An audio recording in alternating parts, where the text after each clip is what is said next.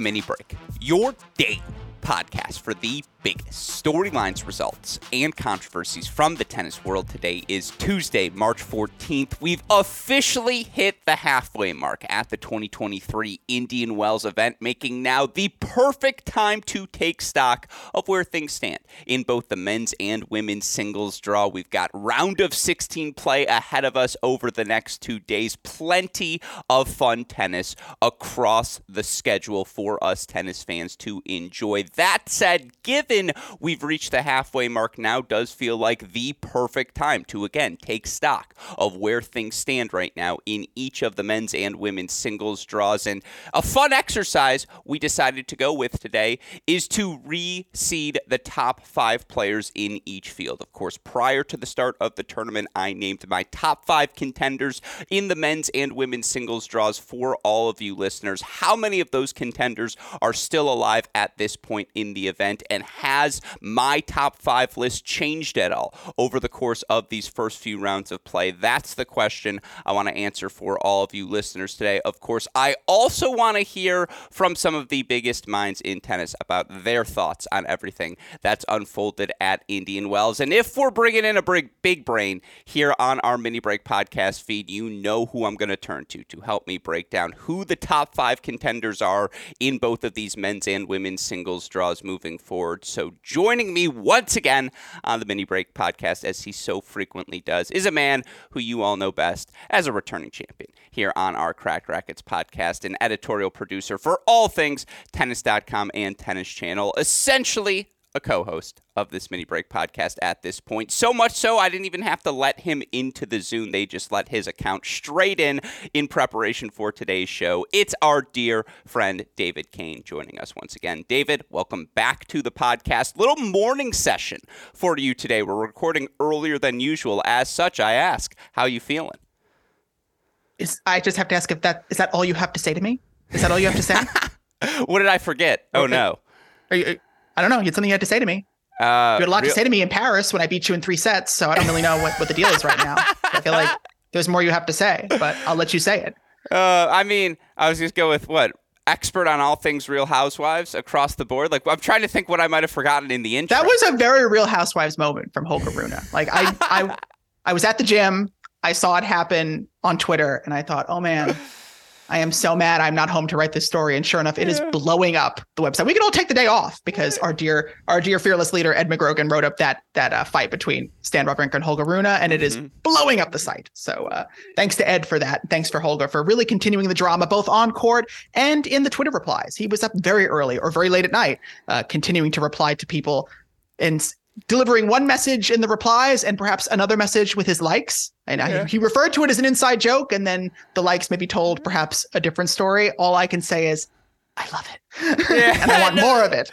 That's great. As far as I'm concerned, the tournament is over. That was the final. There's tennis today? What? Weird. Well, let the record show, because we're recording here early, it took me a second to realize what you were saying. And then when you said Paris, I was like, oh, this is his Holger Rune moment. Before we reseed each of the men's and women's fields, let's discuss what was one of the biggest storylines of day number 6 of this event. Because, yes, we had was it an eagerly anticipated Rune-Wawrinka rematch? It's like, here's the issue. Obviously, you look at the 30,000-foot view. It is hilarious now that Stan Wawrinka has become like one of the gatekeepers to tennis's past, right? He's one of the veterans, capital V veterans we have right now on the ATP Tour, who has gone through the ringer, who has reached the top of the game, obviously a 3-time slam champion. You know, his words carry weight in a way. I just feel like he has gravitas now as a veteran moving forward. And so just to rehash the conflict, Rune beat Stan Wawrinka in Paris. After the match, Wawrinka did not have kind words for Holger Rune at the handshake, said you were acting like a child out there. You need to mature more as you move forward through your career. That set the stage for, again, I don't know if it was an eagerly anticipated rematch. I think we all would have been fine had this match not occurred at this Indian Wells. At the same time, stands up a set in 5-2. Rune works his way back and forces a third set. Now, ultimately, it is Stan who's able to win the match in 3. was somewhat of a cordial handshake at first, but as they begin to walk towards their respective benches, Rune says, "You have anything to say to me now?" Stan Wawrinka, as I did at the start of that podcast, kind of goes, "I don't know what you're talking about there." Afterwards, in the press conference, though, he talked about Rune gaining maybe not the greatest reputation so far in the locker room at this stage of his career. It's about as close as we get to conflict in professional tennis. And dare I say, this is straight up conflict. Again, two players getting a little chippy at the net. I mean, obviously you offered a synopsis of your reaction there right at the start. It was juicy. What was your reaction to all of it, DK? Well, first of all, what Stan Wawrinka was alleged to have called Holger Rune in Paris was crybaby, which is a very interesting choice of words, given that that is a pejorative that was once allegedly lobbed at Stan Wawrinka himself when he played Roger Federer at the ATP finals a couple of years prior. So it is funny to think that now Stan Wawrinka is the elder statesman when it really wasn't that long ago when he was the crybaby in the dynamic, allegedly. It wasn't something that we were looking forward to necessarily in terms of a rematch because Wawrinka is this sort of ephemeral element right now in tennis. We don't really know where his game is at. We don't know how much longer he's going to be playing. I mean, I think it's sort of he occupies a strange niche because he is perhaps a sentimental favorite at this stage of his career, but he's not someone he's in that sort of Dominic team purgatory, perhaps, where he's coming back from injury and we don't know how much longer this is going to be happening, if he's going to improve, or if he's going to retire, what's going to happen. So I think it is not something, certainly not at this stage of the season where we're looking forward to this match or eagerly anticipating. But when it did happen, there was some uptick in interest in that particular story that I wrote up during the Paris Masters. So people were certainly thinking about it when the match got underway. And there is something to be said about Stan, making a point to say something to Holger at the net when he lost, and then having nothing to say to him at the net in Indian Wells, even if it was just whatever, good match, you behaved better today, perhaps. Maybe he didn't feel that way. I don't know. I mean, it does feel like sour grapes if you feel the need to, scold a person when you lost, and then when you win, you have nothing to say. So it didn't surprise me that Holger, who I think thinks a little bit similarly to me, would have that kind of remark to say, especially as disappointed as he probably was to have lost, to then feel like, this is someone who's kind of given me the hard shake, because as much as he, has an attitude perhaps sometimes on court, he's probably someone who really looks up to the likes of Wawrinka. And even if he does behave in ways that are not always becoming, he still wants their respect. So it didn't really surprise me that he popped off at Stan, and it didn't surprise me that he continued to carry the disagreement perhaps onto Twitter, because this is something that I think real heads are starting to pay attention to, that after Holger Rune wins or loses a match, he takes to Twitter and he starts liking a lot of fan tweets. He starts replying directly to fans. An interesting dynamic, given the fact that he does seem in many ways insulated because he's, under the Patrick Mouratoglou umbrella. He's very close with his mom, but he's given full reign of his social accounts. And we're seeing that happen for better or for worse, both on Twitter and Instagram. So many things I'd like to follow up on there. First of all, your use of ephemeral to describe where we're at with Stan Wawrinka. Flawless as always. That's why you're the editorial producer you are. And for what it's worth, you look for Stan Wawrinka, even with this run to the round of 16 at Indian Wells. He's currently sitting at 86 in the live rankings. He's 19-20 over his last 52 weeks, 7-12 in first round matches. Like, again, you're right. From the tennis aspect of things, I don't know how compelling this match was expected to be. I don't even know. Yes, it went 3 sets. It was a fun fight. It was not the most physical tennis. It was not the most fluid tennis. It was very disjointed, a lot of ebbs and flows for both guys. Again, Stan was up a set in 5-2 before Rune was able to work his way back and force a third. That's the tennis analysis. That's all I got for you. Slower court, higher bounces. Obviously, the older guy in Stan Wawrinka is going to have a higher chance for success on a surface like this.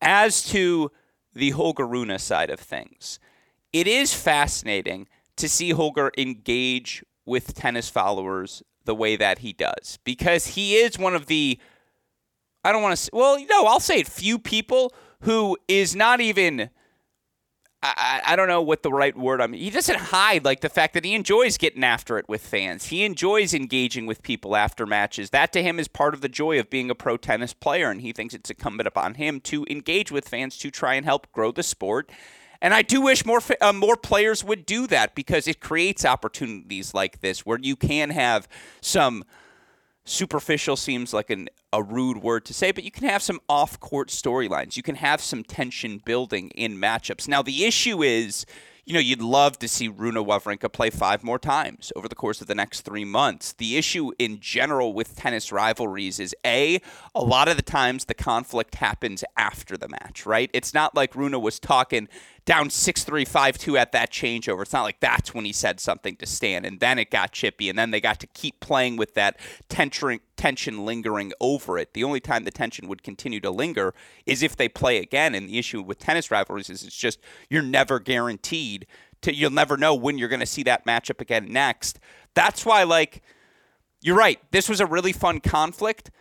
I don't know how serious it is, unless this thread of people disliking Rune, unless you start to see disrespect towards Rune from other players moving forward. Maybe Stan creates a permission structure. We did see Kyrgios take Rune's side in this Stan debate as well, because surprise. Yeah, exactly. And everyone was wondering, where does Nick Kyrgios stand on this?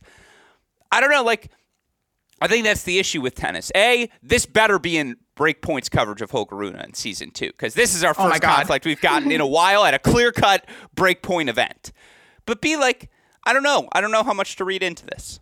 I mean, it's an interesting comparison between Nick and Holger, because Holger definitely seems to have an air about him on court that rubs players the wrong way. Whereas when you think of Nick Kyrgios, there are instances of him, arguing with umpires, throwing rackets. It always feels like there are concrete things that you could point to typically in a Nick Kyrgios meltdown, quote unquote. Whereas with Holger Rune, he just seems to bother players, whether it's probably, come-ons at inopportune times, maybe perhaps whining at his box.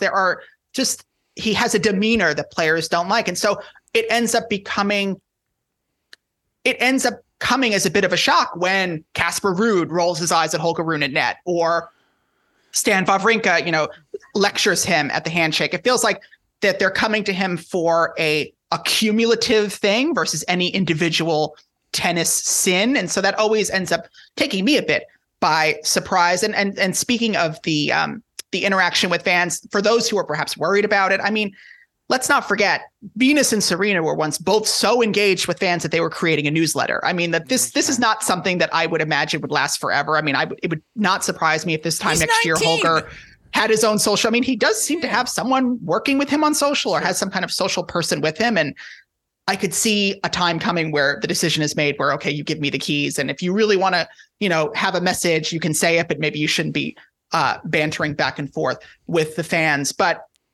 So I'm not really concerned about that long term. And even if it does continue, I mean, it's kind of hilarious. I mean, it's just, it creates that sort of 360-degree dynamic that I think we're sort of missing in tennis, because like you said, things sort of end at the match and Holger's taking them off court. He's continuing to engage fans, and it's probably only going to get more voluminous, that kind of interaction. You're going to see, because now fans are going to see that Holger's answering them. It's only going to make them want to tweet more in these sorts of situations. That becomes its own tricky situation. But yes, I certainly hope Breakpoint covers this. I mean, even Casper seemed surprised that his quarterfinal with Rune kind of got breezed past in his Breakpoint episode. He was like, I mean, there was something that happened on court that they kind of didn't really acknowledge. And so that was strange to me. I hope next time they cover more of the tennis stuff, because I think maybe even the producers of Breakpoint thought that the off-court stuff was going to be more compelling. Whereas I think actually for a lot of these players, the on-court stuff is perhaps where it's at. But yeah, it's not something that bothers me. I think the main thing that worries me is kind of the fact that Rune lost this match. It kind of feels like this is a match that he should be winning at this stage of the game. And it kind of speaks to the fact that he hasn't perhaps been performing at this sort of Paris Masters level that we were hoping that he would carry into 2023. He's got the clay court season coming up in a couple of weeks. That should be, a pretty fruitful time of year for him. His first chance to perform well at Madrid, Rome, etc. So, yeah, it's a weird one that he wasn't able to figure it out, because you would think that, as we said, I mean, if this had been a 3-3 win for Rune, it wouldn't have been a tremendous surprise because of where Stan is in his career. But good for him that he was able to figure it out, and good for us that we were able to get some of the fireworks of the handshake. Yeah, well said. Again, Rune's a 19-year-old kid. It is fascinating you bring up what is it about other players that makes him so frustrating, because it's clearly something. And, as you're talking, I'm thinking in my head, is it his proneness to play the drop shot lob combination and people feel that's juniors-esque? It's like, well, hold on. Alcaraz does that same thing. We hear no one complain when Carlos Alcaraz is drop shotting people to death. I mean, I think Holger Rune has an arrogance about him that at 19 years old, he thinks he belongs in the top 10 of the ATP Tour. He thoroughly believes he will be number one in the world someday. I see no fault in that. Like, you need to have that belief. I think we had this issue a little bit prop up during the Kyrgios Tsitsipas debate, where I think there are certain signifiers in the men's game that rub players the wrong way. I mean, I think, Tsitsipas is very close to his parents. Tsitsipas has a bit of an air about him that feels like he's above this, or he believes that he's, meant to be the next big thing. The path, yeah, sure. Holger Rune is not that different, very close with his mother, and the mother's very involved, and he also sees himself as the next big thing. And so I think maybe he behaves sometimes on court when he gets frustrated. There is that sort of extra element layered on top of it, that when another player gets frustrated, you don't think, oh, and he thinks he's going to be the next big thing, and then he's so frustrated, blah, blah, blah, blah. So I think that there are certain elements of perhaps expectations of masculinity that kind of play into this, especially when you compare even Rune to Alcaraz. Alcaraz is a full-grown man at 19 years old, where I think there's still a lot of boyishness to Rune that then makes his histrionics seem that much more infantile. And I think that, again, I think there is also often that desire for the tour to kind of beat that out of young players because they find it very annoying. And I think the fact that he looks the way he does and acts the way he does and has the circumstances that he does all kind of play a part there. He's different. Yeah, I think that's really well said. Can I make one final comment and then we can move on? By all means, for sure. And let's be clear, every so often I like to tell jokes. Doesn't he look like a really well manicured Lego?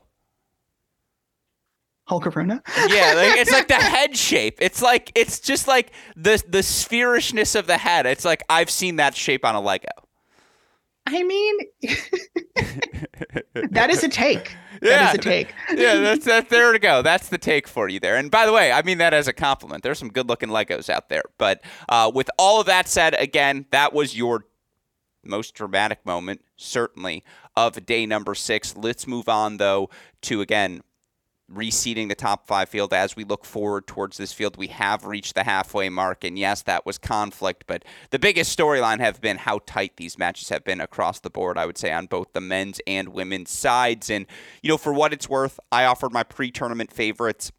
All 5 of my top 5 on the women's side still alive, which speaks to this era of clarity we seem to finally be reaching on the WTA Tour, where we have a more well-defined top 7, top 8. On the men's side, only one of my top 5 pre-tournament contenders, Hubie Hurkacz, has been eliminated, and yet, honestly, 3 rounds later, I feel less confident about my pre-tournament top 5 than ever before. I have no idea who's going to end up winning this 2023 Indian Wells men's singles title. So I think that's where we should start our conversation, reseeding the field, David Kane. Let's start with our top 5 men, and let's just start at the very top of the list.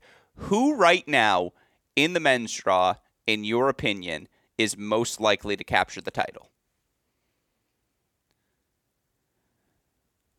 I think if you combine, I think my top 2 picks are interesting, and I go back and forth between the 2 of them a little bit, because am I going by momentum and history, or am I going by magique and fairy tales? But I think based on where we've been in the last 12 months, I think he's playing solidly. I think he's in good shape. And so I think it would be tough to pick against Carlos Alcaraz right now. And so I think he's still my number 1 pick to win. Perhaps a bit of a boring choice because, in an era right now where we're not always getting all big 3 or even all 2 big 3 guys at a Masters 1000, this feels like an open opportunity for everyone who's left in the draw. And so to pick the number 1 seems like a bit of a cop-out. But with that said, Alcaraz, when he is fit and healthy and confident, he is one of those players who can be head and shoulders against the rest of the field. And so until we see evidence otherwise, it's hard to pick against him. So he's my number 1. That's actually, I think, the most interesting player for us to discuss, and so that is a fun place for us to start. I had Alcaraz number 5 on my pre-tournament list. I think you were going to say number 7. No, I had him 5 just because of the health concerns, right? For him to leave Rio the way that he did, for him to have only played 2 weeks of tennis here in 2023, it was just a question mark of how healthy would he be at the start of this event. Well, we have the answer. he's healthy. And you look for Alcaraz straight set wins thus far over Kokkinakis, over Griekspoor. Talon Griekspoor, by the way, has played exceptional tennis to start this 2023 season. His losses are, I think, Djokovic, Rublev, Medvedev, Alcaraz, and I'm forgetting who the fifth one was. But it's like they're all good losses. Don't worry about it. And he already won a title in India first week of the season. Again, Griekspoor physically provided a challenge to Alcaraz last night. And just, he's fit. Like, he has retained the 5 to 10 pounds of muscles he put on last season, maybe even added another 5 here in the off season. And, you know, again, he's hitting the forehand so confidently. I think there's better depth on the backhand. He's been a little streaky as a returner. Feels like he sprayed a lot against Griekspoor, offered him more free points than you'd expect. And yet, if he lands that return with the depth, with the action on that ball, I mean, you're just in trouble. Yesterday was Alcaraz's 100th tour-level victory of his career. You look in terms of tour-level history on the men's side, who are the fastest to 100 total victories on tour. Carlos Alcaraz does it in the second fewest matches, one fewer than John McEnroe, who did it 131 matches. Alcaraz does it in 132. Took Agassi 135, Nadal 137, Becker 140. You know what I'm going to say, DK? 55-12 in his last 52 weeks, one of 5 players to rank top 20 in both hold and break percentage, a slam champion before turning age 20. He's just like, it's a reminder that he has yet to be eliminated from the GOAT conversation. That when he is healthy, he's tier 1. Like, this is what it looks like. You say the big 3. I think you'd argue the big 3 now, the 3 unequivocal tier 1 players, regardless of what surface they're on, if they're healthy, are Djokovic, Nadal, and Alcaraz. And he's just shown that again through these first 2. I mean, like, his forehand's a joke, DK. It's just a joke. And I think he's appointment viewing. Like, you saw last night, Steve Nash, Dirk Nowitzki, both on scene to take in the Carlos Alcaraz experience. And yes, here's some projection and speculation, but the best athletes know the best athletes. And that Dirk, NBA champion, Hall of Famer, Steve Nash, 2-time NBA MVP, Hall of Famer, that they're there to watch Alcaraz, that they're both like, hold on, we got to see this kid in action. I think it speaks to the fact that, yeah, when healthy, he automatically has to be at the top of the list. He's number 2 for me now, that as we approach around, he's elevated himself from 5 to 2 on my list. And it was a mistake to have him that low. Or I guess it wasn't, because I was wondering how healthy he was. But the answer is he's healthy, and I just don't know how you can have him anything lower than tier 1 contender at any event he plays. Well, I mean, you had to make room for Ben Shelton, I assume. Yeah. So that's probably why he was a little low. You had to make ready for the future. I understand that. True. Tennis moves fast. But I mean, I think, Alcaraz, I go back to that US Open final against dear sweet Casper Ruud, who played phenomenal tennis and was managing to win points that he had no business winning, because Alcaraz was able to show off this level of athleticism that is Djokovician, a level of spin that is like Nadal. I mean, he is sort of, in many ways, the best of both of them. And he volleys like Federer. Like, it's ridiculous. It's a very dangerous combination. I mean, we go back to that conversation about Demon Hour that we had last week. I mean, if guys like Alcaraz continue to exist, there will always be that gap between them and the rest of the field. And so absolutely, even though we consider this to be a draw without Nadal and Djokovic, which it actually literally is, but is it without the big 3 guys? Not necessarily, because Alcaraz seems to be here. He's fit and he's healthy, and he's got a very interesting draw. It's an interesting changing of the guard, in a sense where last year he was probably in Jack Draper's position, and now he's got to play Jack Draper and could play one of Felix or Tommy Paul, which is to say that this is an important test for him, because as much as he has this potential and we believe that he has long-term abilities, this is sort of a Masters for him, that if he is at the level of a Nadal and Djokovic, he kind of has to run the table at, because this is his opportunity to prove that when they're not there, he is the best guy, and certainly looks like it. Now he's got to prove it. Yeah, number 2 on my list, number 1 on DK's going into this round of 16. You bring up Jack Draper. Quick tangent on him. Draper now 36-20 in his last 52 weeks. He's back into the top 50, up to number 43 in the live rankings with his run to the round of 16 here. Wins over Rady, Evans, Murray, all in straight sets. You look at the lefty now in his career, 147 and 69, but at the tour level, he's now 46 and 25 overall. Again, doesn't turn 22 till the end of December, so this is his age 21 season. I sent this out as a tweet yesterday. I think what we've seen from Iga, what we've seen from Carlos, even what we've seen from the Cocos of the world, what Holger did in Paris, it's kind of skewed our perceptions of what young success looks like on the ATP Tour. But when I look at Jack Draper, who, again, has made quarterfinals now, he made quarterfinals, last year in Canada, knocking off Tsitsipas Monfils on the way to that quarterfinal. He, is into another round of 16 here at Indian Wells. He's made runs on grass courts before pro quarterfinals there, and, still waiting for him to make a second week at a slam. But for a 21-year-old, Jack Draper has done just about everything you would ask a 21-year-old to check off from a benchmark perspective on their way to an eventual Tier 2, Tier 1 style career. Where are you with the lefty? What are your thoughts on his game, his future? Because he's not held in the Sinner, Alcaraz, Rune, Draper tier of players. And yet, even I think Ben Shelton has passed him from a perception amongst fans or a moving forward standpoint. And yet the results indicate, the statistics indicate, this lefty's not going anywhere for a while, DK. I think he's going to be in the top 25 and maybe even top 15 for the majority of his career. He's already number one among models who also play tennis. So, is that true? Berrettini doesn't count? In terms of live rankings, I would say that Draper is probably trending ahead of him in that perspective. And also, I think Draper is probably modeled more full-time than Berrettini, which more power to him. But I think with Draper, I think having the lefty game and maybe not being as naturally explosive off the serve as a Ben Shelton, I think there is a bit of growing into his game that needs to occur. And so, yeah, I think it perhaps isn't fair to measure him against players who've had more meteoric rises. But realistically, until last fall, I would maybe put Draper ahead of Holger Rune sort of in the progress chart, but Holger obviously leapfrogged by winning in Paris and beating Djokovic, which is and making a couple difficult other to say. finals. Not everybody has that. Yeah. No, but also, for sure. Yeah. Also, just had the massive September, October overall. For sure. So this is definitely a big opportunity for Draper. Draper is sort of where Alcaraz was against Nadal this time last year. It's sort of that.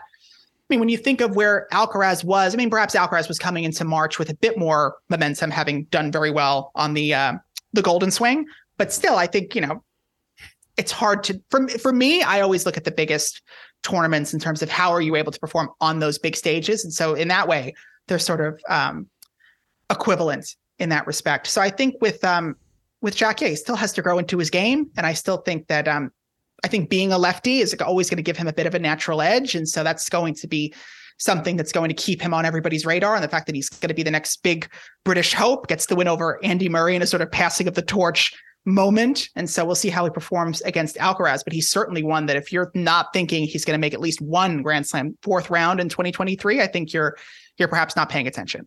I very much agree with that assessment. Yeah. It's funny, you mentioned that explosion compared to Shelton. You're right. From the serve perspective, edge Shelton, but Draper's not far off. He's already a top 25 server on the ATP Tour. I would also point out from a technique perspective on the ground strokes, it's a little bit cleaner for Jack Draper. And I've never seen Jack Draper miss two backhands consecutively. I'm not saying he can't miss two backhands throughout the course of the match, but he is rock solid on that wing, comfortable going after the forehand. Very sound as a mover physically, a good volleyer as well. He just plays a very complete game already. And you're right, 21 years old. You feel like as he adds 5-10 pounds of muscle, grows into his body, that the pace will come. I agree. I think Jack Draper is going to make a second week at a slam this year. I think Jack Draper, I'd be more surprised if he doesn't than if he does end the year in the top 25. I think it is all signs pointing up. And yeah, Rune may have had the accelerant in his ranking in that Paris Masters final, but that's an interesting take. Draper versus Holger Rune. Whose upside do you like more moving forward? We'll save that discussion for a different time. I threw this out there last week. Right now, if Davidovich Fokina played Shapovalov, or who are you, or just upside, Davidovich, Fokina, Shapovalov right now. Who you picking? Rapid fire. I don't need a full explanation. Oh, gosh. I mean, right? Isn't it fascinating? I mean, I guess Davidovich Fokina, just based on him being a little bit younger and Shapo not really performing at that high of a level in the last, probably since his Wimbledon semi. I mean, like, I can't really point to like a big result, but I mean, obviously, yeah, that's a tricky one. But obviously, I think from a technical level, I think Shapo has more upside, but then consistency and, that's a tricky one. That's an interesting debate. What about Foki over Demonauer, right? You take Davidovich Fokina just because you've seen it across surfaces? Yes. Yeah, for sure. And, the Masters final, and I just think that he's already done the thing that we think that, or you think that Demonauer is capable of doing. Yeah. Well said. I think they're both interesting. But all right, tangent aside, Alcaraz at 1 for you, 2 for me. I assume your 2 is Medvedev, because that's my 1. No, actually, my number 2 is Tommy Paul. My number 2 is Tommy Paul. Yeah, make the case. I said that was my debate between sort of foundation and history and overall talent with sort of magique and fairy tales. And I think with the way that Tommy Paul was able to finish that match against Hubie Hurkacz, I mean, go back to that volley that he was able to land when he was serving for the match, and sort of the emphasis that he's been talking about wanting to get to net more and feeling like that's the key to succeed on these slow courts. I mean, that's the difference right there between Medvedev and Paul, is that Paul has a plan, which is I'm going to attack the net. And Medvedev is, I hope that I win the rally. There's not as much of he's fighting the court, and Paul is coming in with a plan. And I think that's really important. And I think, you get that one magical win against Hurkacz, perhaps you get another magical win against Felix, and then he's beaten Alcaraz at a Masters before. And, maybe these wins start to tick up. He's at a tournament where he's seen his friend win and do something that probably people would have thought was impossible, and in Taylor Fritz. And so, maybe things are just about, this is a guy who made a Grand Slam semifinal 2 months ago. He's been able to win 5 straight matches at a tournament before. So I think that, and in best of 5. So, I think maybe, we looked at this draw and felt like it's impossible. How is he going to beat this guy, that guy just to make the semis? But I don't know. The way he was able to finish that match against Hubie makes me think that perhaps we're going to see, one of those lifetime movie moments. Yeah. No, Tommy's 37-17 now overall since the start of June. He has 9-6 against top 20 players. He's beaten Rafa, Fritz, Alcaraz, Hurkacz, Sinner, RBA, PCB, Shapovalov, Cilic.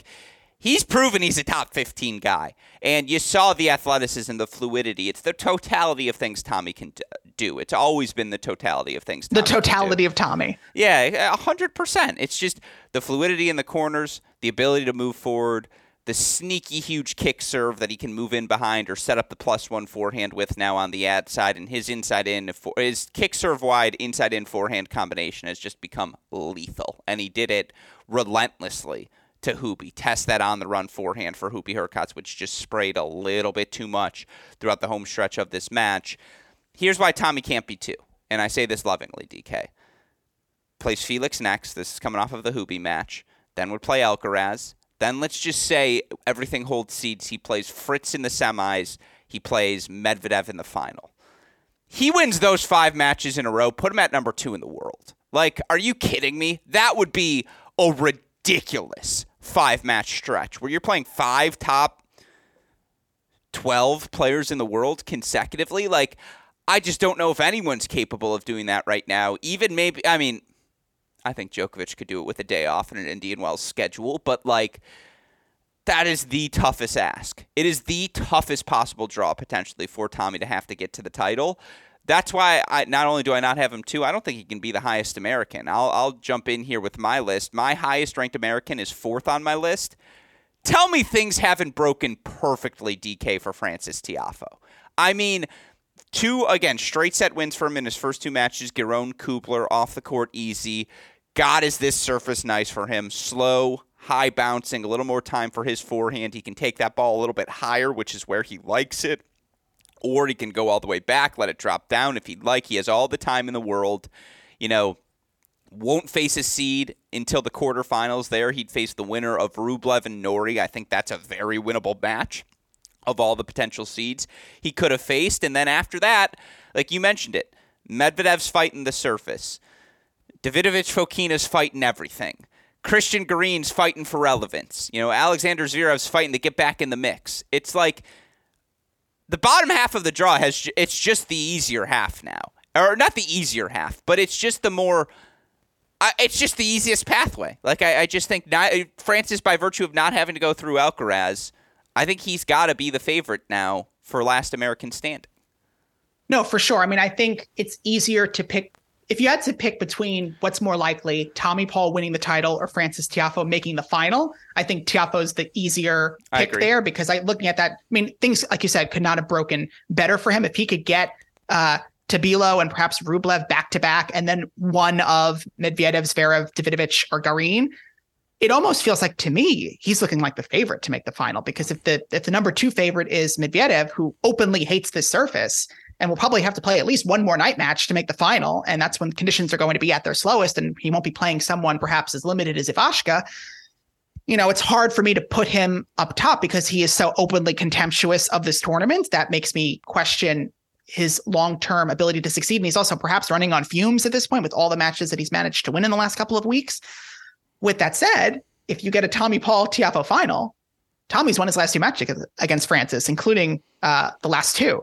So yeah, if the arrangement is, as you said, and he has to play Fritz and Medvedev and Alcaraz and Felix, then yes, that would be astronomical. But I also think, to our earlier point, the way that the men's field is set up, anything short of Alcaraz winning the title for me would require, would result in a degree of chaos and unexpectedness. And so why not go for the most unexpected storyline in that sense? But again, I think it's based off of how he's playing more than even just the storyline of it all. I mean, he can beat Felix and he can beat Alcaraz. He's beaten him before. So, I mean, at that point, once he's in the semis and perhaps gets Tiafoe in the final, I mean, that would, first of all, a all-American Tommy Paul Francis Tiafoe final at a Masters in California would just be like explosive for America. It would be the crowning achievement of American men's tennis to this point, and certainly the culmination of a lot of what we've been talking about at this over the last couple of years. And so it would be a great moment for everyone involved if that happens. So I think, I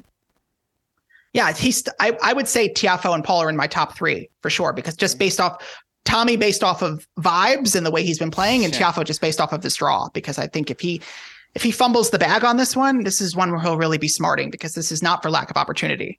Yeah, no, very well said. You're right. Eye test wise, Tommy, and numbers wise, he looks the part. And it's amazing after years where, look, the Phoenix Challenger, the ATP 175 is going on this week. I'm actually flying there tonight here on Tuesday. Excited to have plenty of Cracked Rackets content for all of you from the grounds over the next few days. But how many times in years past would the Phoenix Challenger be the site where, oh, nice, Tommy, Francis, Fritz, they're all playing the Challenger. They all reached the quarterfinals there. It's like, no, 3 of them are all still live in the Indian Wells round of 16. And, again, the goal was always get one to championship weekend. Very much a pathway is still alive. And it's interesting that we haven't mentioned Taylor Fritz, just to put the final bow on this, and then we'll go quicker through our list because I want to get to the women's, and I promise I'm going to keep you here for under an hour here today, DK. Will I keep that promise? We'll find out, listeners.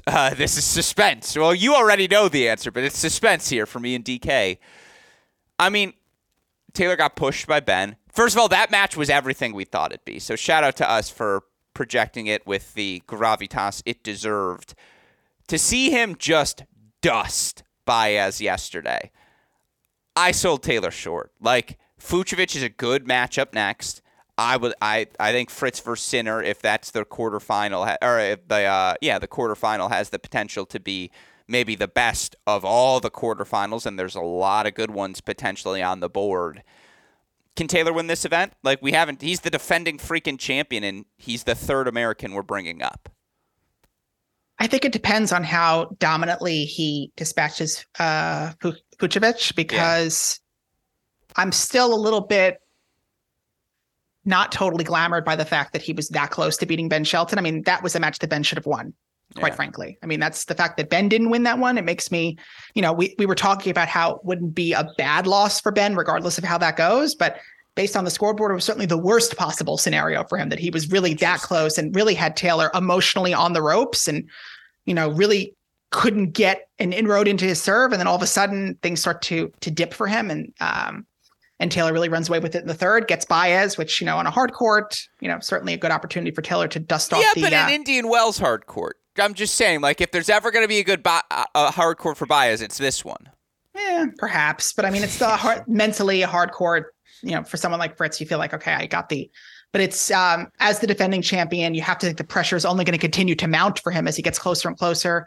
How will he fare against? I mean, the good news for Fritz is that he's 1-0 against Sinner. He beat him on hard courts a couple of years ago.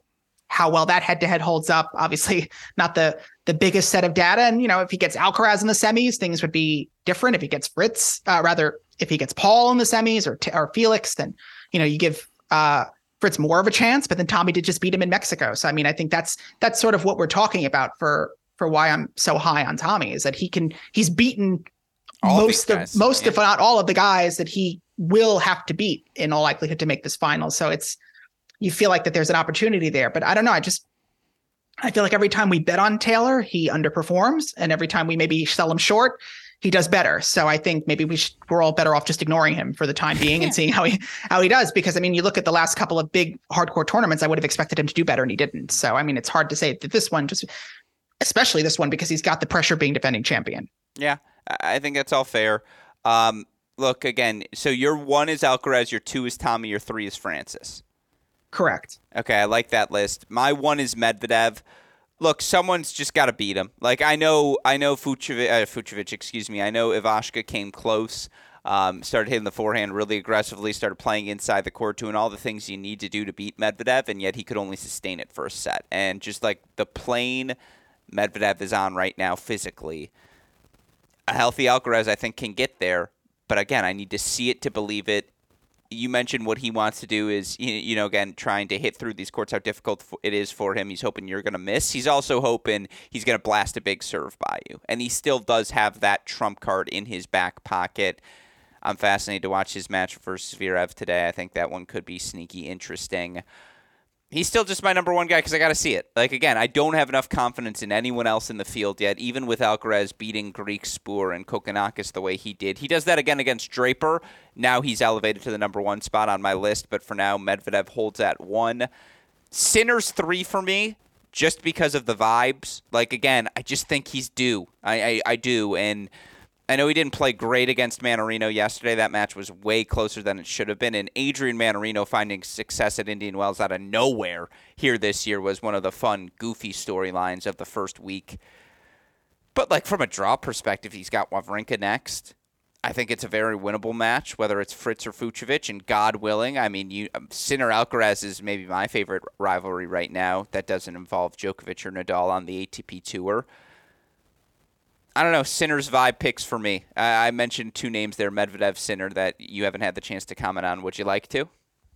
No, I mean, we've talked about Would you talk about Medvedev? Yeah, I mean, I think, it's true. I mean, he recovered, in the third and won 6-1. He beat Nakashima, and the Zverev matchup is interesting because Zverev has beaten him before, and even at times when I thought Medvedev was going to win, and then Zverev comes back and manages to win that one. It's a lot of history in that kind of head-to-head. And it feels like if Zverev is going to reassert himself among the game's best, this is a match that he'll certainly have to win to expedite that trajectory. And it would also be kind of ironic if Medvedev's streak ends at the hands of Davidovich Fokina, against whom it arguably started because he was down a set to Foki in Rotterdam a couple weeks ago. And then all of a sudden he kicked into gear. And Foki's certainly going to be one who's going to get a lot of balls back.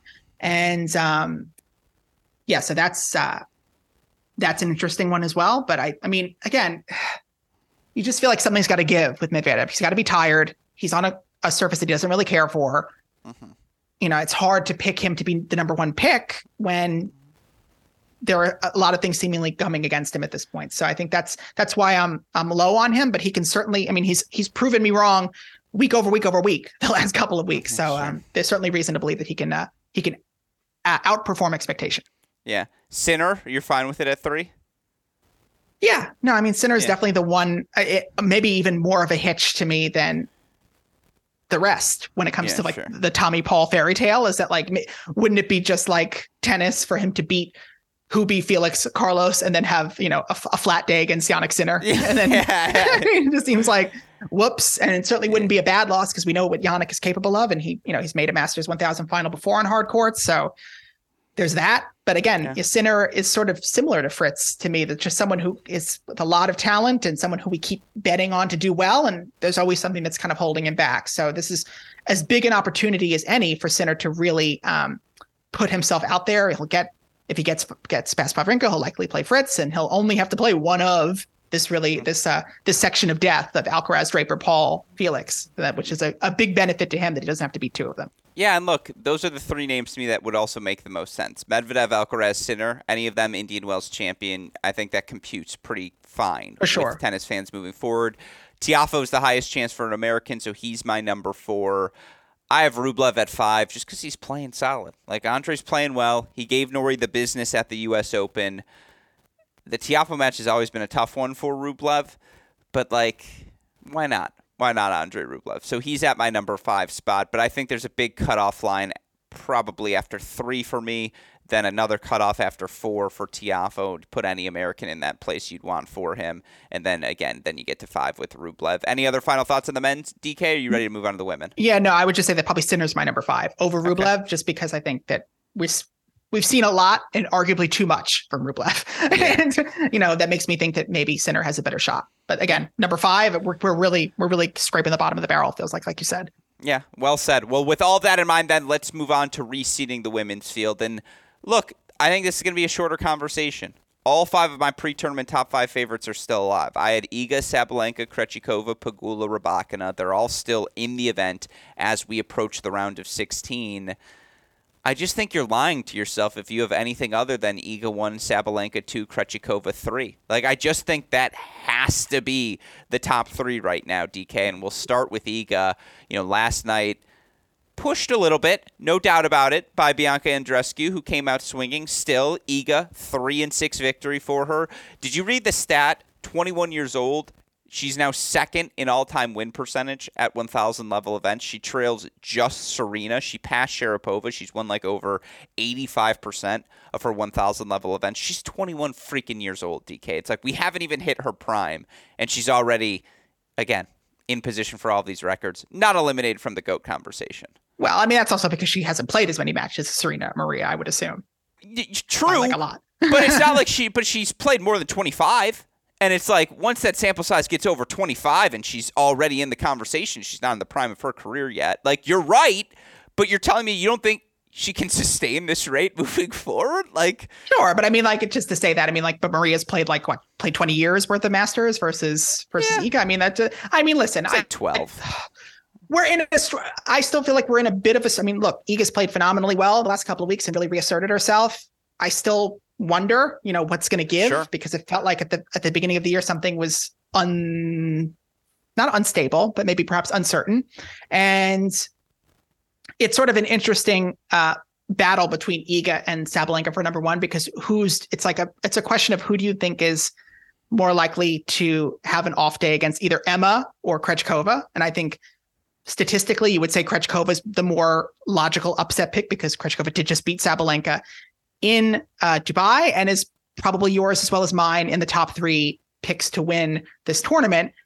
At the same time, I mean, we are on a slow hard court and Emma Raducanu is kind of rounding back into form. Not saying she's my top 5 by any means to win this tournament, but it does feel like one of those moments where the British press will never let us forget it if and when Emma beats Iga and it becomes the biggest deal. Then let's have the Raducanu conversation quickly. This will be the Radu conversation. Well, this is the equivalent of the Draper tangent because for sure. Yeah. Oh, I'm just saying, again, conversationally wise. But isn't that interesting? Because I think if you asked people who had more upside, Emma or Jack, they probably say Jack. People probably say Jack, and 100%. Yet Emma's the one with the Grand Slam. And I'd say Jack.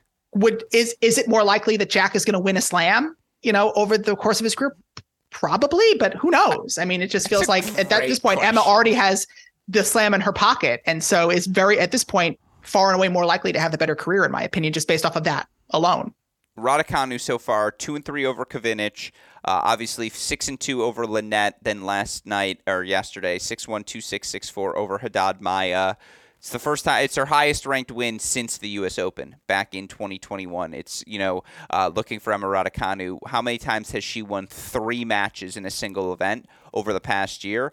It's only happened twice. Happened at Seoul to end last season. Now it happens here again at Indian Wells. By making the round of 16, Raducanu back up to number 72 in the live rankings. Let's be clear.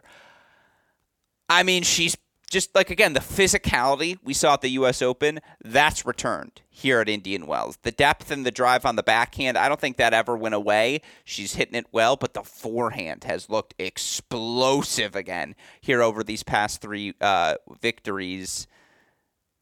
I mean, I don't know, though, that this changes the trajectory of my thinking for Emma Raducanu at, like, moving forward. It's just like, okay, she's playing well again, like, finally. And we know when she plays well, she can be a top 20, top 15, obviously Grand Slam winning player.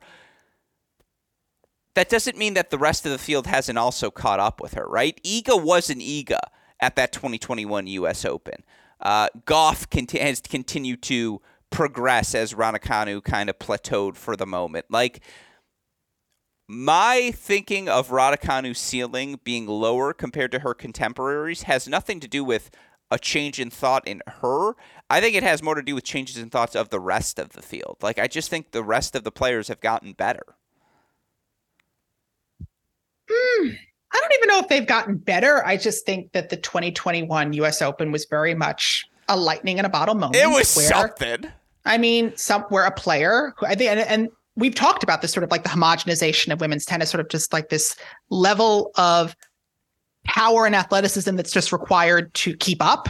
And I think Emma possesses a level that can, allow her to compete and be a top 30, top 40 player fairly consistently. And with a bit of confidence and momentum and, oh my God, I'm playing this teenager who's like a qualifier and I can't lose to her. And I think a lot of that played on the minds of certainly Maria Sakkari and other opponents that she had to play at that tournament. Am I going to be the one to lose to a qualifier in a Grand Slam semifinal? And, players are, she got a pretty big comeuppance in the months that followed that U.S. Open. People saw that she really wasn't as powerful off the ground as maybe people thought she was. I mean, the way that Rybakina beat her to start the season in 2022 was a pretty big wake-up call for those who thought that Emma was just going to run away with things or be, a consistent top 10 force. But maybe we've seen confidence players, get on rolls before. And she seems to be someone who can do a lot with a bit of confidence. And she's coming into the fourth round, having won 3 straight wins. Surely, yes, the first time she's won 3 matches in a row anywhere since the U.S. Open. Seoul, she did it Seoul last year, but that was it. Forgive me. Yes. Yeah. I mean, but that isn't that telling. Yeah, so it's the sure. First place that matters since the 2021 U.S. Open. So I think, it's, how is Iga doing? Is she feeling a bit spent as well? A little bit like a Medvedev has played a lot of matches the last couple of weeks. Is she feeling a bit physically spent? She just had what I had to imagine is she probably really felt like she had to get up to play Bianca Andreescu.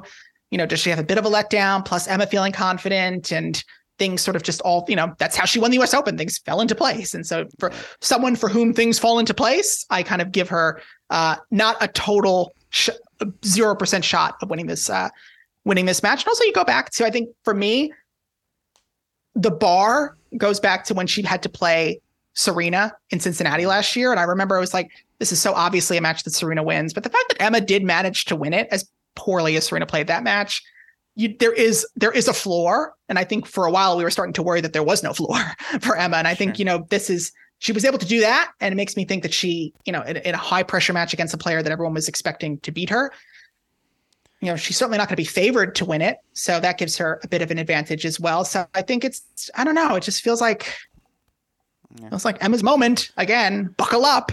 Sure. Glass half empty. She fell outside the top 50. Glass half full, despite all the struggles last year, she did manage to sustain a spot inside the top 100. And so you're right. Like, if your floor as a 20-year-old is your top 100 player, that's a good place to start foundationally. Here's the thing. From a matchup perspective, the heavy topspin of the Iga forehand into that Raducanu forehand, I think that's going to be a problem for Raducanu. You talk about Iga being mentally spent.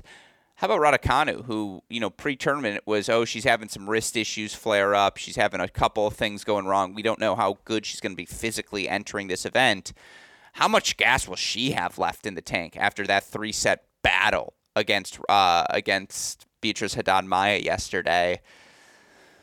I think Swiatek wins. Again, backhand to backhand, it's going to be a fun battle. I think that's going to be some really fun cross-court exchanges. I don't know what Raducanu is going to do to consistently hurt Iga. I just don't know if she's going to have the opportunity to hit through her forehand as much as she has in some of these earlier matches, just given, again, the topspin that'll be coming her way. But, yeah, on paper, a lot of really good round of 16 matches. I think that's right near the top of the list. Obviously, the best round of 16 match is the matchup between the 2 and 3 contenders on our list. And look, there's not much you can say about Aryna Sabalenka. She played one match so far at this event. She has to be number 2 on the list by default. Krejcikova's 3. She got pushed by Wang Xinyu. 3-set victory there. That said, I think that told me more about Wang Xinyu than it did anything going astray for Krejcikova. How big is the delta? Again, are they still 2 and 3 on your list? And how big is the delta between them, after them, and everyone else, in your opinion? Pretty massive, to be honest. I'm maybe one emphatic Rybakina performance away from maybe saying that she's in that trio as well. But right now, I think you have to look at both Sabalenka and Krejcikova. Because to play the winner of Goff Peterson and then one of Sakari, Pliskova, Kvitova, Pegula to make the final, I would have to give the edge to either of those over the field at this point. So that's certainly, it feels like the de facto semifinal in many respects. Do we want to talk about why Sabalenka only had to play one match to make the 4th round? Well, I would love to hear your thoughts on all things related to, yes, Steve Simon, obviously, in case you didn't hear his conversation prior to the 3rd round with Lucia Sarenko about the inclusion of Russian players, Belarusian players moving forward. I would love your take, of course, on it. When I heard that Sarenko pulled out and the fact that she was going to play Sabalenka, I did wonder, because Sarenko is so injury prone, there was a pretty good argument in either direction. Was she withdrawing in protest? Was she withdrawing because she was just legitimately injured? She's someone who's been very snake bitten over her career. And then obviously the story came out from the Ukrainian tennis account about how she'd had this conversation with WTA CEO and chairman Steve Simon about some of her concerns, first regarding ball quality in Monterrey and whether there would be a continued ban on Russian and Belarusian players from Wimbledon, or what their status was, and whether there would be more support to Ukrainian players, because there had been some support after the Australian Open.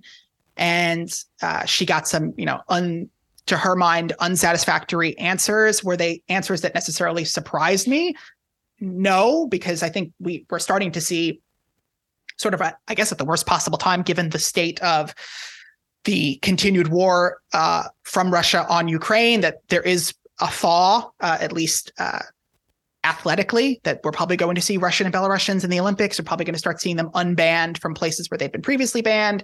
There seems to be rumblings that they will, in fact, be allowed to play at Wimbledon, because there's been allegedly some threats that the tours might, sell the sanctions of the British tournaments, which would certainly be a big hit to the LTA if they just sort of, move away from the pre-Wimbledon swing entirely. It's, I guess, not a bargaining chip that the tours were able to make last year.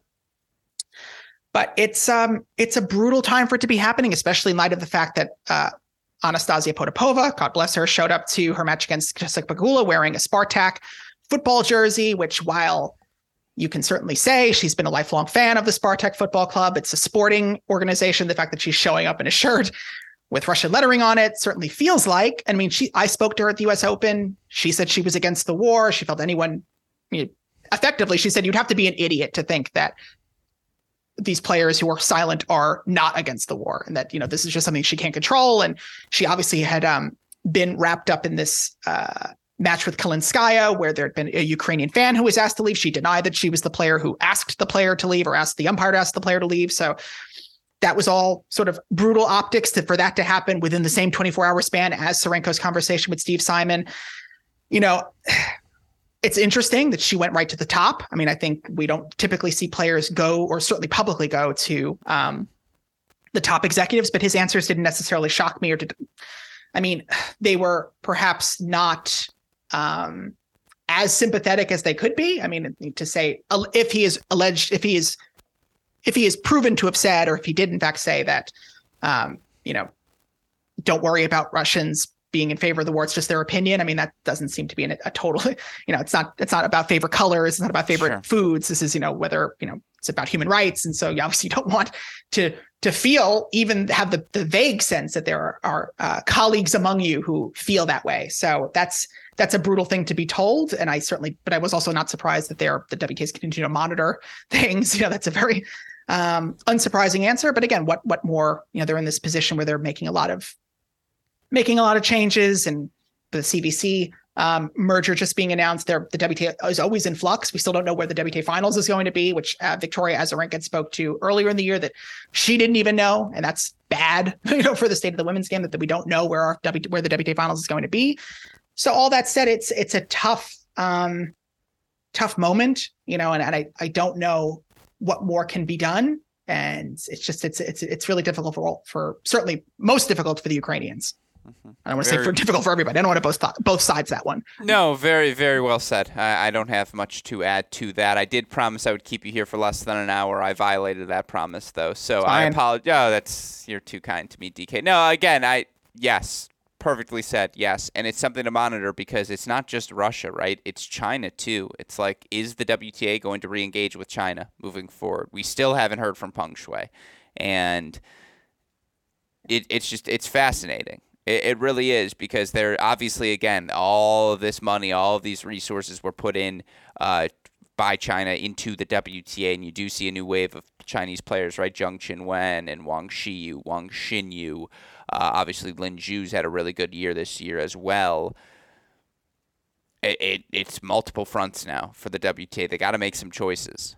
Well, that's the tricky thing, isn't it? Is that if you are not going to ban Chinese players as a result of the Peng Shuai debacle, I don't see how you can necessarily ban Russian and Belarusian players for something that's something that did not directly affect tennis. I mean, literally, a player was, if you believe everything, was disappeared by the Chinese government. I mean, would that not be a reason to? I mean, then you're starting to wonder there are all sorts of threads logical conclusions you could take as a result of an action like that, and yet they're Chinese players, Chinese coaches are still being allowed to, profligate on the tour, which, if one happens, then you would think the other would happen as well. So and it also comes down to the fact that, would things be different if Alina Svitolina was world number one?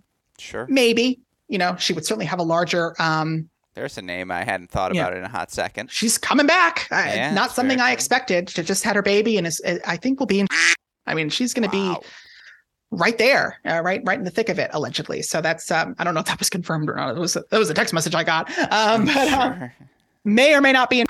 But there's a little scoop there. Yeah, if you're listening to minute number 63 of the show, you deserve a scoop. Like that. Gosh, I was like, is that public knowledge? Yeah. Do you need me to quack it out? I can quack it out if need be. Okay, we're gonna quack it out then. I don't know. Someone might be playing, or Alina Svitolina might be playing somewhere soon. We'll quack out the. Yeah, and I don't think that's the fact that she's planning to come back. That is not news. And in fact, I think I did read that Raymond Sluter is going to be that I saw on Twitter. So that's if that's wrong, Twitter's wrong. But I'm just saying with that. But okay. If there was an equivalent Ukrainian world number, top flight Ukrainian athlete really, ringing the bell, perhaps things would be different, which is, unfair, but that's also sort of the way that, fortunately, the way the world works. Yeah. No, really well said. And again, it's going to be fascinating to monitor. All right. I think we agree. Swiatek 1, Sabalenka 2, Krejcikova 3. This is where it gets interesting. And yes, there's a drop, but who would be your 4, just hypothetically? Rybakina. I think that's based on the way that she was able to really solve Badosa, who'd beaten her the last couple of times that they played. Badosa's a former champion here. Gets Varvara Gracheva in the 4th round. We'll have to play one of Sakari or Pliskova. This feels like Rybakina's moment to reassert herself after her Australian Open heroics. This is a slower hard court, but the way that Rybakina hits the ball, you would think that a little bit of extra timing may actually help her. She is a former French Open quarterfinalist, so I don't know if the slower hard court will be necessarily to her detriment. And so that's if she's continuing to play this well, she would be very much in contention and could be that number 3 pick to win if and when one of Sabalenka or Krejcikova exits the tournament. Yeah, very well said. I think she was number 5 on my list.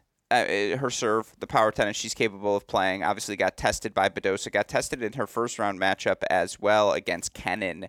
She gets through both in straight sets. She's one of the rare players with weapons that can actually hit through this court. She has a little bit more time to get to the ball now as well, making her that much more dangerous. I think that's a correct 4. It's not who my number 4 is. My 4 and 5 are both different styles of players. I went Gauff and Vondrousova simply because the physicality they bring. I mean, Gauff has looked.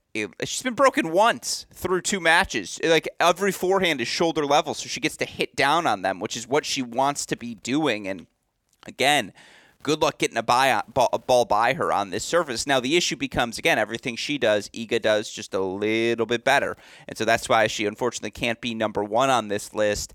For Vondrousova, she's just back. Like, I don't know how else to say it. She's back to her top 25 form. I think she moves the ball so well around the court on this surface in particular. She has the effective drop shots, the effective angles to open up lanes of attack for herself. I just think it's a really good surface for Vondrousova. Those are my 4 and 5 by vibes. I mean, Rybakina should be 4, but where are you with those 2 players who, again, I just think the physicality they bring to Indian Wells is why they have to be on this list. Coco is a tricky choice because I think she has a better chance than Pegula based on the way Pegula has or has not played in the last couple of matches. I certainly think Potapova should have beaten her, being up 3-1 in the third, but it was one of those moments when I was watching her up 3-1 in the third and thinking Potapova's going to have to hold serve 3 more times to win this match.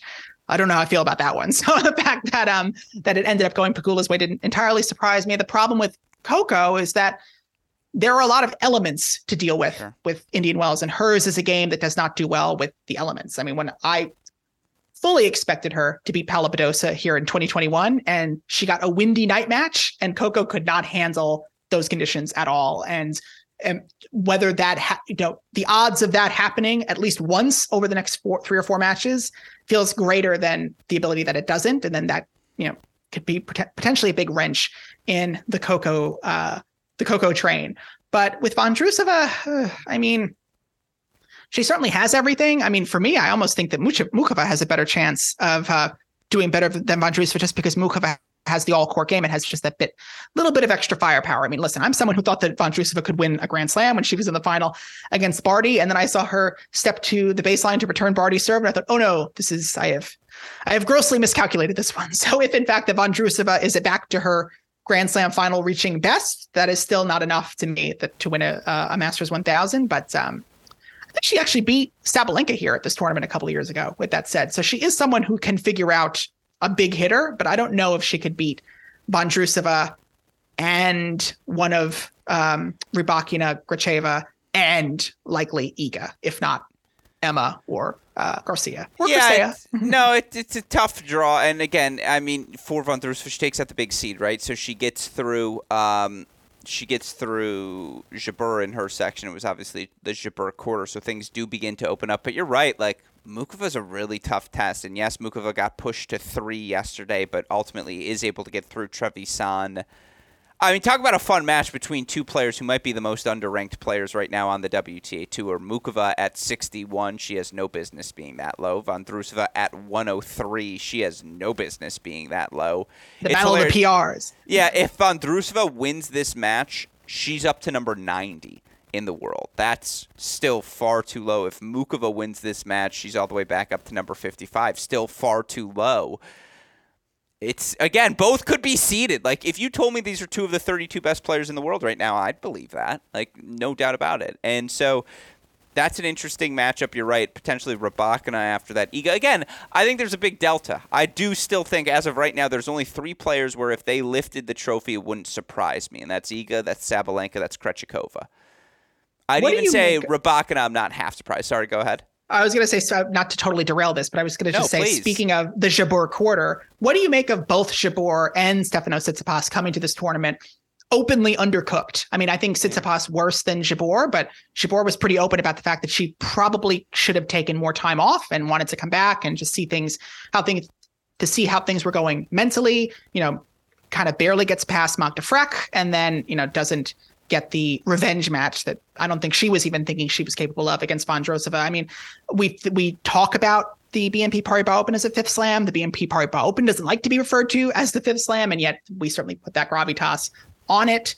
Is it because of that? Why do we feel that these tournaments, when they're not slams, but yet they're flying. They're not even stateside players. They're flying to this tournament that they're kind of openly saying they don't feel ready to play, and then they're not doing well either. So it's sort of a strange new, or maybe not new, but it's a strange thing for it to be happening with multiple players at the same tournament. Yeah. I think that's just part of the calendar, part of the schedule. We talked about this in December and January. There is no off season, right? All these players are playing through things, whether it be exhibitions or, again, going from the court right into training. And yeah, there's a lot of players who have nicks and bruises that just add up because there is no clean 3-month, 4-month break to reset the body. Jabeur hasn't been healthy for like 5-6 months consecutively now. You feel like she really could afford to take 3 months just completely away from the game. And yet again, from a ranking perspective, it's really hard to do that, especially when you're Jabeur. And no Wimbledon final points to defend right now, but U.S. Open final points to defend. And a lot on clay, Madrid and Rome. Yeah, absolutely. And so it's like I kind of got to play if I want to keep my ranking this high. Tsitsipas, he said I promised myself or whatever, that I would play these. I mean, Tsitsipas is just Tsitsipas. Like, he's going to play through things. That's, for better or for worse, that's his mentality. And I'm never going to knock a player for playing. Like, all we ever ask these top players to do is play the big events. So I get it. Like, again, if that's what you're most comfortable doing, go for it. Ultimately, they're the ones who have to lose the matches. And so, if they're fine, if they go in with the expectation that, it's not going to be my best, I know I might struggle, then more power to them for playing the matches. It was an aggressive disclaimer from Tsitsipas, especially with aggressive with no context. Like it was as if he knew that it was if he thought that they knew he was injured. He was like, I'm not physically fit. And then the third question was like, and what exactly is wrong with you? Like, it was just sort of like a weird game of catch up that had to be played. But it also makes me wonder, because we were asking this a couple months ago, how would these off-season exos sort of effectively an off-season tour that was starting to take shape in the Middle East, with Casper, who is really feeling the effects of having done that Middle East swing, and also the Rafael Nadal exhibition tour.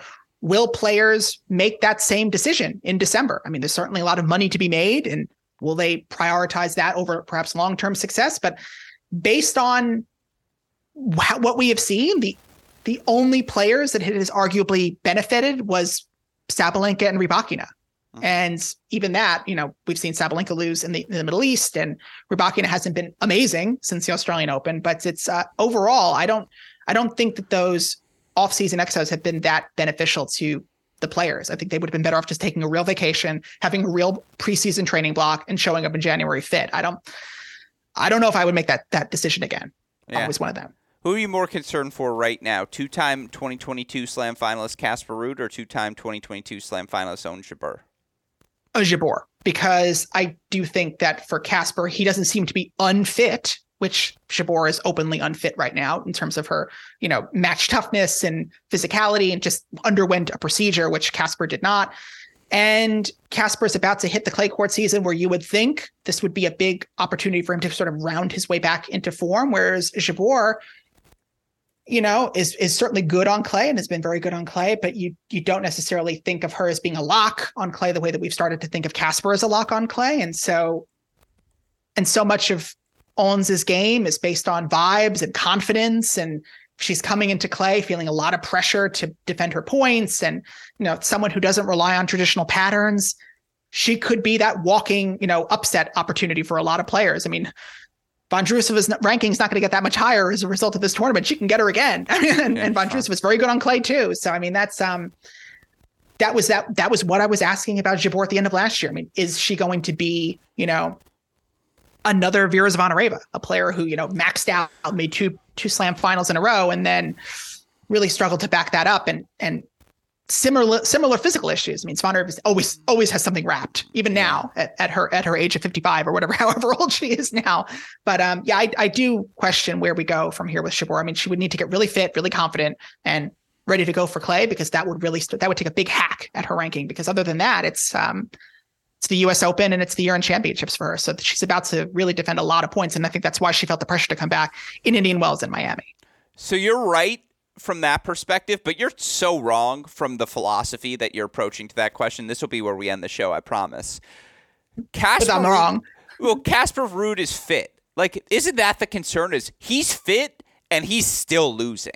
Like, if I'm Ons Jabeur, I'm like, yeah, but I'm not playing my best right now. I'm clearly not fit. If you watch the first set of her match against Magdalena Freak, it was awful. Like, she was spraying everywhere. It was so clear the rhythm wasn't there. Now she found her rhythm and managed to survive as that match progressed. And to your point, again, she has a lot of points to defend, so she needs to find her top form and become fit with some urgency. Like, you're absolutely right. That's why there's pressure on her.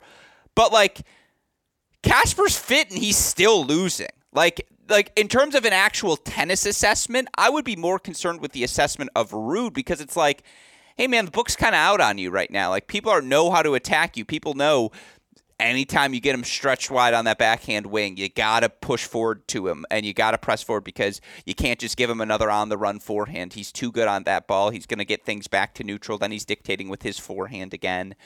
You know, I thought we saw Christian Garin be really aggressive on second serve returns to, again, just keep the pace and pressure on Ruud and take time away from him. Obviously, we saw him lose to Taro Daniel as well in Mexico. Like, the tennis isn't working for Casper Ruud. That would be my biggest concern, and that's why I might lean more concerned about him than the other way. Because, like, Jabeur's just not fit. Casper's just losing matches. Yeah, but he might also just not be physically, mentally into this. Yeah, I think that's the argument. He's fair. A bit like on fumes still, because he still really hasn't had a real vacation. And he does a lot of stuff. I mean, he's got that podcast with Barbara Shett. I mean, he's pretty active. Not as active as Holger Rune, but he's very into social. He does also reply to players, or rather to fans as a player. So, I mean, because you wonder, you just think that things will click, and you have to think that he's practicing okay, because he's certainly practicing probably as much as he ever has been. And you always think that if you're practicing well, eventually it translates to the match. And again, like the fact that he could just be biding his time for clay, and maybe he might not be one of those players who overperforms on hard courts every year. I mean, he's just someone who is always going to be foundationally more of a match to clay. And the fact that he played as well as he did on hard courts last year was a function of confidence and fitness. And he may not be as match fit and confident as he was this time last year. Yeah, very well said. Well, then he better. I mean, if I was him, I would just skip Wimbledon. I mean, after the French Open, he should just take a month off, because I saw him play those matches at Wimbledon, and there is no reason for him to play that tournament unless he makes some real structural changes to that forehand. But that's perhaps a conversation saved for June. Yeah.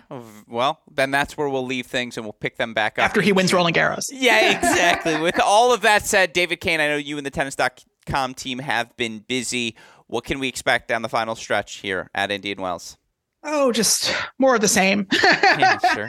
A lot of coverage from .com, a lot of coverage from Baseline. We wrote up the Wawrinka Rune feud. If you missed it last night, we have all the details for you, and perhaps even more later on. But we're treading water. We're just trying to keep up with as much as what's happening, and a lot of good stuff. Yeah, no, I love to hear it. Well, of course, tennis.com to read all of the latest and greatest work by David Kane. You can also follow him at DKTNNS on Twitter. DK, we always appreciate you taking the time to chat, of course. We also always appreciate the work of super producer Daniel Westoff, who has what sort of editing job to do, DK? He does a editing job. There it is. Among other things. Yeah, exactly. I knew you'd be ready to pick things up there. So shout out to you as always. Shout out to our friends at Tennis Point as well, tennis-point.com. The promo code is CR15. With all of that said, that's where things stand at the halfway mark at Indian Wells for the fantastic David Kane, our super producer Daniel Westoff, our friends at Tennis Point. From all of us here at both Cracked Rackets and the Tennis Channel Podcast Network, I'm your host, Alex Gruskin. DK, what do we tell our listeners? Is that all you have to say to me? That's the break. And we will see you all tomorrow. Thanks as always, DK. See you.